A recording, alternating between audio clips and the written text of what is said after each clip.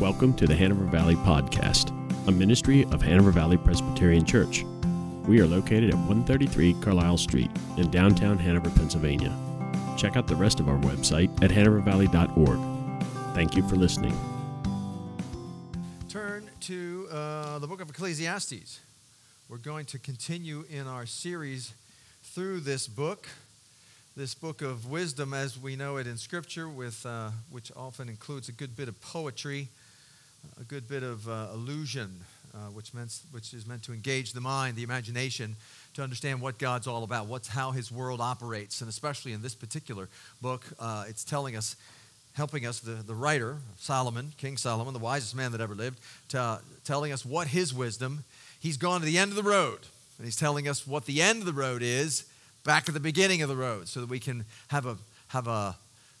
It may not change the direction of the road, but it changes how we live on the road, how we enjoy or don't the road. I was watching this week that makes me think just now in terms of, it doesn't change the road, but it changes the condition of how we engage the road, the attitude. It doesn't change, but it changes the place of our spirit and our emotions. It reminds me that Becky and I were watching this movie called 14 Peaks, 14 Peaks. Yeah, but I didn't know if that's the title, 14 Peaks. I'm asking her doing this because I didn't think about it until just now. It's a movie about a mountain climber who climbed the 14 highest mountains in the world. And they're all over 8,000 meters.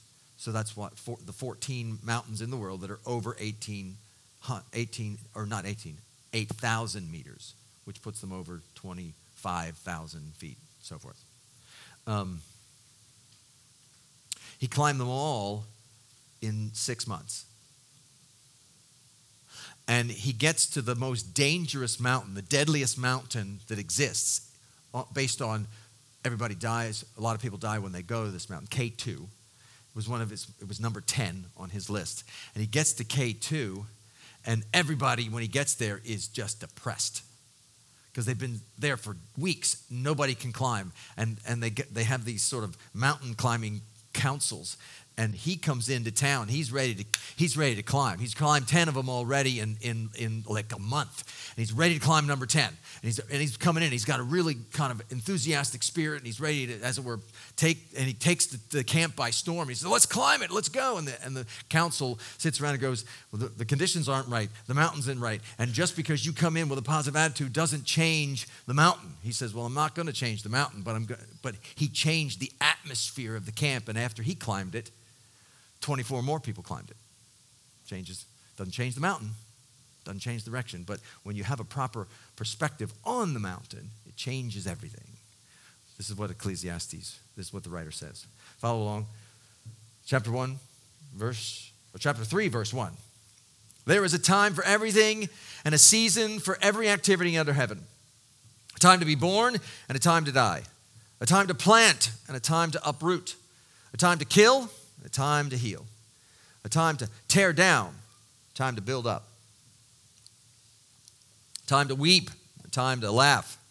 A time to mourn, and a time to dance. A time to scatter stones, and a time to gather them. A time to embrace, and a time to refrain. A time to search, and a time to give up. A time to keep, and a time to throw away. A time to tear, and a time to mend. A time to be silent, a time to speak. Time to love, time to hate. Time for war, time for peace. What does the worker gain from his toil? I've seen the burden God has laid on man. He has made everything beautiful in its time. He has also set eternity in the hearts of men, yet they cannot fathom what God has done from beginning to end. I know that there is nothing better for men than to be happy and to do good while they live, that everyone may eat and drink and be satisfied in all his toil. This is the gift of God. I know that everything God does will endure forever. Nothing can be added to it or nothing taken from it. God does it so that men may revere him. This is God's word. The grass withers and the flower fades, but the word of God will stand forever. Let's pray. Father, I pray that you'd be with us this morning. Give us your grace. Help us to know what it is you would have us discover about yourself, about ourselves, about this world where you've placed us, and about where you're taking us. Father, I pray that you would give us open hearts, minds, wills to embrace what you have for us today in your word. In Jesus' name we pray. Amen. There was a series not too long ago called, and I don't think they're doing them anymore, called Mythbusters.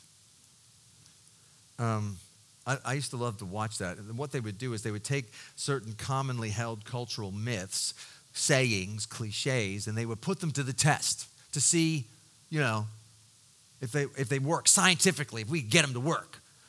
Just sort of myths, ideas. And one of them, I remember an episode where they were trying to discover if remedies for being drunk were helpful. Do they have any validity? And of course they went on to say the best remedy for being drunk is, of course, don't get drunk.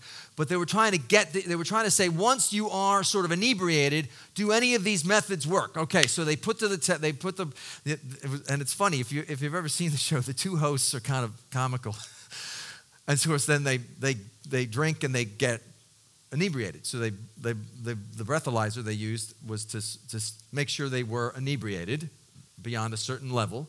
And they determined what that level was, and they blew the number in the breathalyzer, and then they would test a remedy.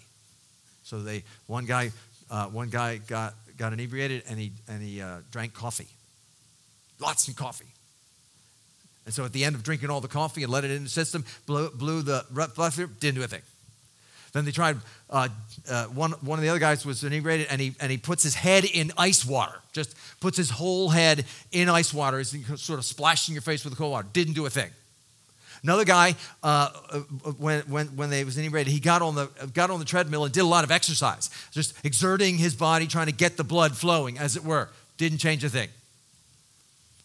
The only thing they tested of all the myths about how to get over inebriation, or to lower the numbers, the only one that had any effect, none of the myths had any effect. The only one that had an effect was when the one guy was inebriated, the other guy slapped him in the face. And then, of course, they put that to video use, and so you see him come around in slow motion and slap the guy in the face, and his whole kind of face warbles and then he blew into the and it lowered the number. I found that funny, and the reason I think of it now is because the writer of Ecclesiastes is sort of doing that. He's slapping us in the face to get us out of our bewildered, confusing inebriation of how we view life. We look at life through a poor lens. We come at life through a hazy lens, and the writer of Ecclesiastes is slapping us in the face and says, wake up!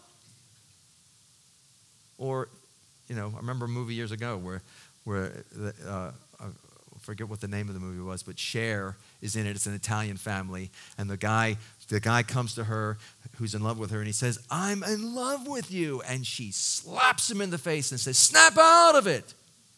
Writer of Ecclesiastes is doing that too. Snap out of it. Put on a clear lens.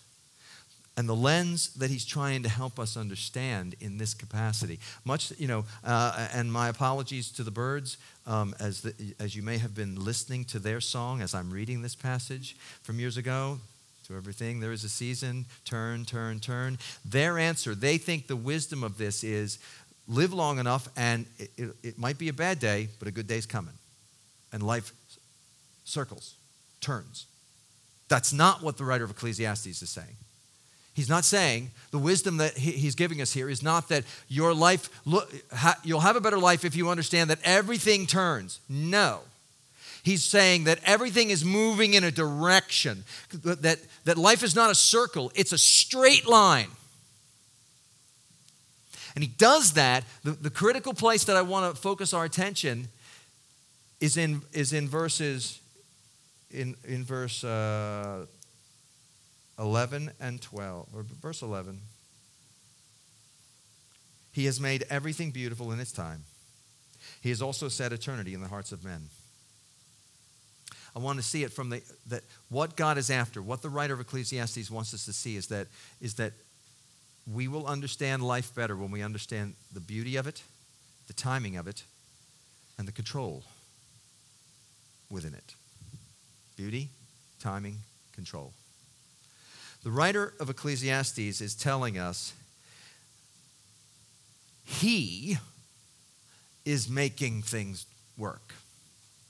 There is, although it might seem like we're spinning between ups and downs, ins and outs, positives and negatives, fortunately and unfortunately, that it might seem as though we're spinning and turning. That is an inaccurate understanding of how life is. He puts out a bunch of things. He describes in all of this poetic language, he's describing the ebb and flow of a whole life. If you live any length of time, you're going to experience all of these things. And even as you're reading them, and I might encourage you, maybe even to meditate on those first couple of verses over this week, is when you read them, as I have over this last week in preparation, you look at this and you go, there's a time to search, and then there's a time to give up. You've been in that situation? Lived, and you're searching, and you live with people, with personalities and with temperaments that we're never giving up. We just can't give up.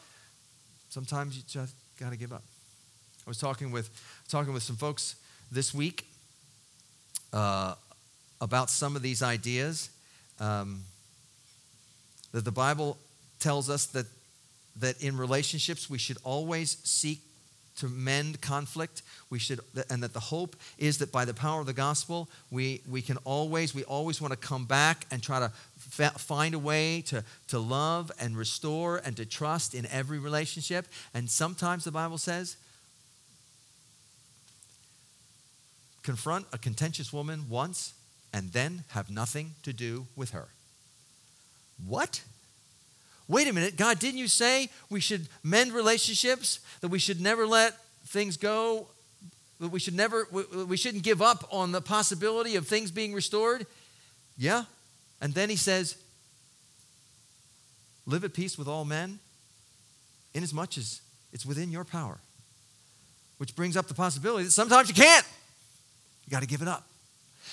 The Bible is describing, this poem is describing the ebbs and flows, the ins and outs of life that we go through, and it might seem as though we're moving in a circle, just spiraling around the various things, and we are at the mercy of those experiences. But then verse 11 says, the hope of verse 11 says, it's not a circle.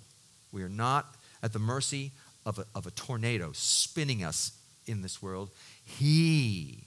There's someone who controls the whirlwind. There's someone who's involved. There is a direction to the turning. There is a movement. He is making things out of this. He is operating. He controls. There's someone in control of these things. He's authoring it. The same hand that brings the love brings the hate. The same one that mends is the one that tears down. The same one here's one that I'm sure my wife would love for me to get used to. There's a time to speak and there's a time to shut up. Yeah, we all use our strength to solve problems, to solve conflict. I have an adeptness with words. I speak for a living. And so whenever there's a problem, you know what my go-to is? I'm gunslinging. I'm going, let me talk about it. I know how to solve that. Let's talk for an hour. And what Becky teaches me is that sometimes that's not the solution. Sometimes the solution is, just sit here. But what the writer of Ecclesiastes is saying is that God is bringing things into our lives for a purpose, for a reason. He's guiding us in a direction. He is controlling it. And so it is right for us. It is right. It is absolutely good and right for us when we see life to praise Him for the joy. And it is absolutely right and good to praise Him for the sorrow. Praise Him for the sorrow.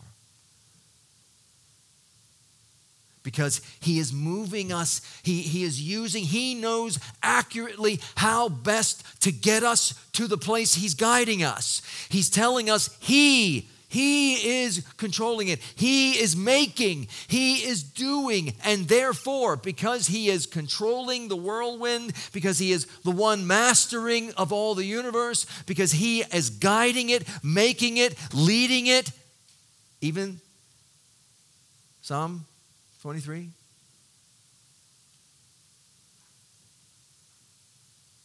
Yea, though I walk through the valley of the shadow of death, I will fear no evil. How did I get in the valley of the shadow of death? How in the world did I get here? You look around and you go, how am I in this valley? How is it possible that I could be in the presence of my enemies? What the heck? Why would I go into a valley of death? Why would I go into the presence of my enemies? I don't want that. Well, how did it start? The Lord is my shepherd. I shall not want. He makes me lie down in green pastures. Oh, I love that.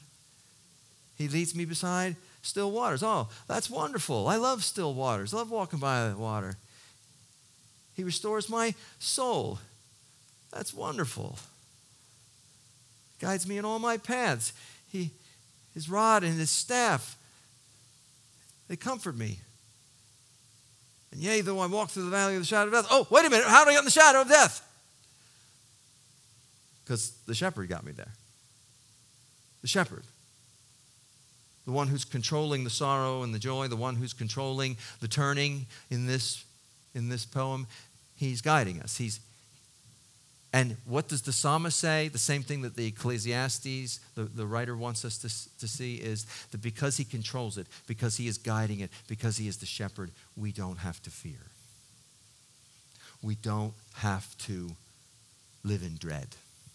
We can know that we are safe. Why would I ever be in the presence of my enemies? That's not a safe place. How can you tell me that's safe? Drew,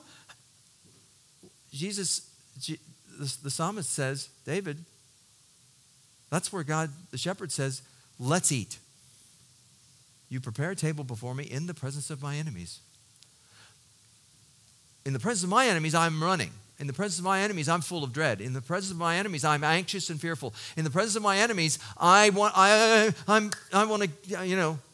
fight or I want to flee. Jesus says, let's eat. It's okay. It says, where the safest place for you and me. Jesus taught this to the disciples when the storm came on the sea. And they're running around the deck, skilled seamen, running around on the deck. What the heck? This is too much for us. And you know what Jesus is doing? You remember the story. You don't even have to go to church to remember this story. What's Jesus doing? He's in the bottom of the boat, sleeping. And what do the disciples say when they find Jesus in the bottom of the boat sleeping, when there is a raging storm that makes fishermen nervous? They see Him and their first words are, "Don't you care about us?" And then He gets up and He says, "Where's your faith? Where's your faith?" He calms the storm. What he was teaching the disciples is the same thing the Ecclesiastes author is teaching you and me. Because God is in control of the storm, because life is not just turning and we are at the mercy of it, he is guiding it, he is making us, and he's using it for our benefit. It is safe to be in all of these situations. The safest place for you and me is not out of the storm. The safest place for you and me is in the storm with Jesus. Or better said, the safest place for you and me is with Jesus, wherever he goes. That's the safest place. So if he goes in the storm, where do I want to be? Well, I'm not sure I want to be in the storm. But Drew said, and the Bible said, and Ecclesiastes says, and the psalmist says, the safest place is where he is. So, okay, if he's in the storm, I'll jump on in. But I sure hope he walks down the green pastures every now and again. And the still waters, that sounds nice. Yeah. It's time for it all. It's time for it all, but he's guiding it. The safest place is right near him. He also tells us in terms of that timing, he gets into the timing of it all. He says, he has made everything beautiful in its time. In its time. In other words, he's crafting eternity. He's crafting things that everything has an appointed purpose, an appointed process. We are not even at the mercy of time. God is orchestrating our direction. He is managing it as he would manage any aspect of life, even time, which seems out of our control. And time is out of our control. Keeps moving, but not for him. He's outside of time. And the other thing that the author is telling us is not only do we have a better understanding of life if we understand that God is in control of it and he is managing our lives and making it his and making it beautiful, which we'll talk about. He's making it beautiful. That's helping us to not be afraid that we can trust him and be safe wherever he guides us. But he's also saying, keep in mind, don't get your hearts focused on time. Because God has placed in us something that isn't timely.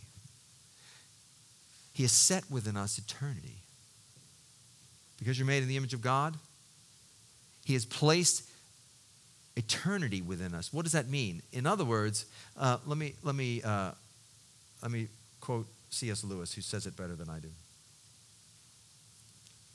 If I find in myself a desire which no experience in this world can satisfy, the most probable explanation is that I was made for another world. If none of my earthly pleasures satisfy it, that does not prove that the universe is a fraud. Probably, earthly pleasures were never meant to satisfy it, but only to arouse it, to suggest the real thing. If that is so, I must take care, on the one hand, never to despise or to be unthankful for these earthly blessings, and on the other hand, never to mistake them for the something else of which they are only a kind of a copy or an echo or a mirage. I must keep alive in myself the desire for my true country, which I shall not find till after death. I must never let it get snowed under or turned aside. I must make it the main object of life to press on to that country and to help others to do the same. Do you see what he's saying? He's saying, he's elaborating on the idea, not specifically, but he's elaborating on the concept that Solomon is saying. God has placed eternity within us.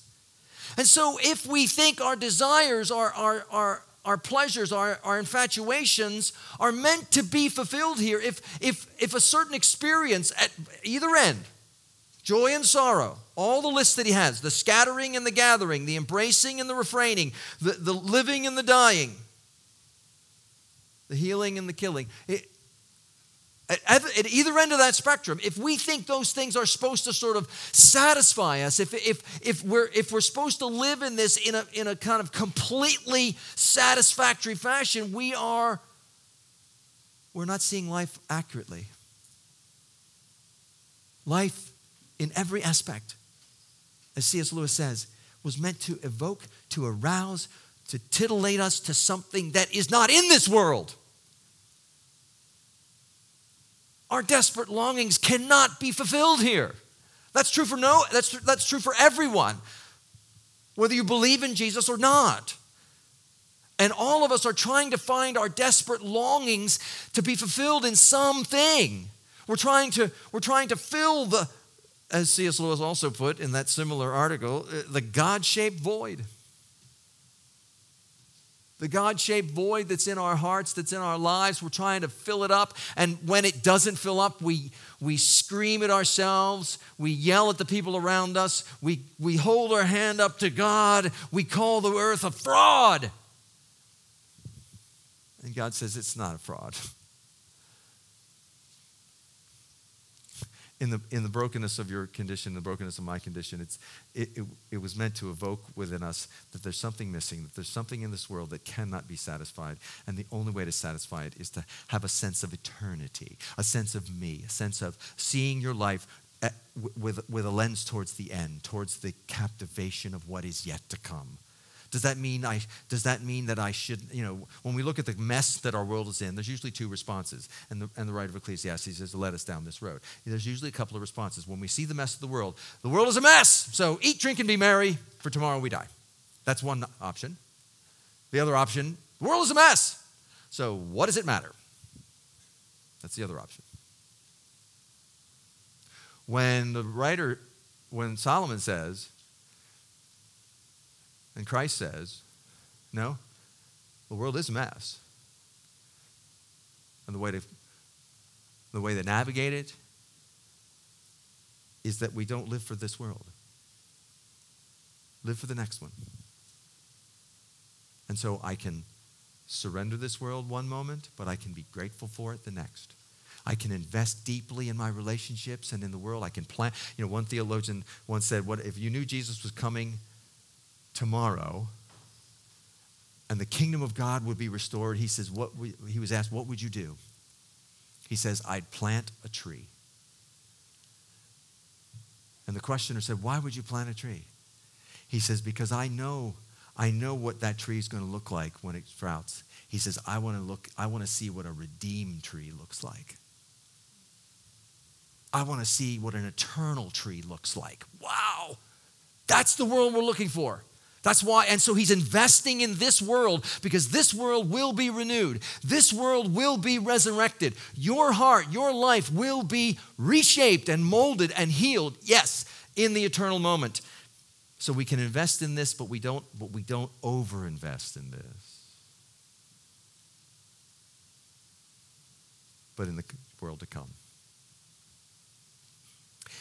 He's guiding us. He set that image, he set that eternity into us, telling us that he's guiding us forward in a straight line, not through a cyclical experience, but utilizing every aspect to guide us. Where? Where is he taking us? Thankfully, the writer of Ecclesiastes tells us exactly where he's taking us. He's taking us to eternity, so live with the end in mind. Live towards that goal, towards the redeemed trees, toward the redeemed marriages, toward the holistic life and beauty that is out there. But he's taking us to eternity. He's also taking us, where's he leading us? He's making, verse 11, he has made everything beautiful. He's making everything beautiful. Where are we headed? Where's God taking us? To become beautiful. How's that sit with you? You good with that? You know the definition, one working definition, one cliche, one substantiated definition for art. Do you know what definition of art is? That through the ages, through the millennia, what is art? What constitutes art? One definition: Art is something that is more beautiful than useful.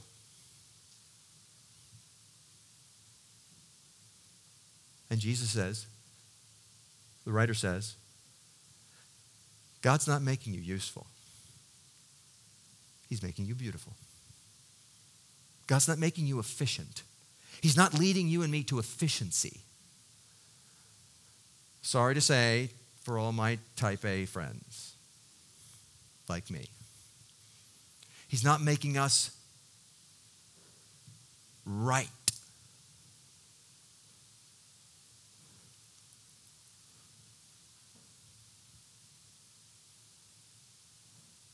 He's not making us productive. He's making us beautiful. He treasures us. He's making us beautiful. He's mending all of the ugliness that's in our lives. And all of the ugliness that's in us are there are a lot of those things. There's a lot of stuff that makes us ugly.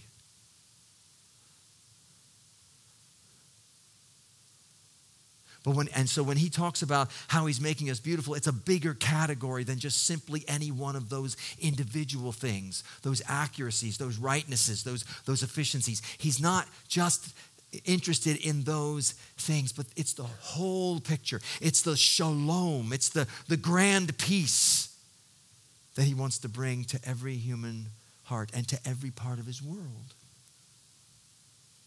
He's a sculptor making it beautiful. He's the bridegroom who's perfecting his bride, his beautiful from any stain or blemish or wrinkle.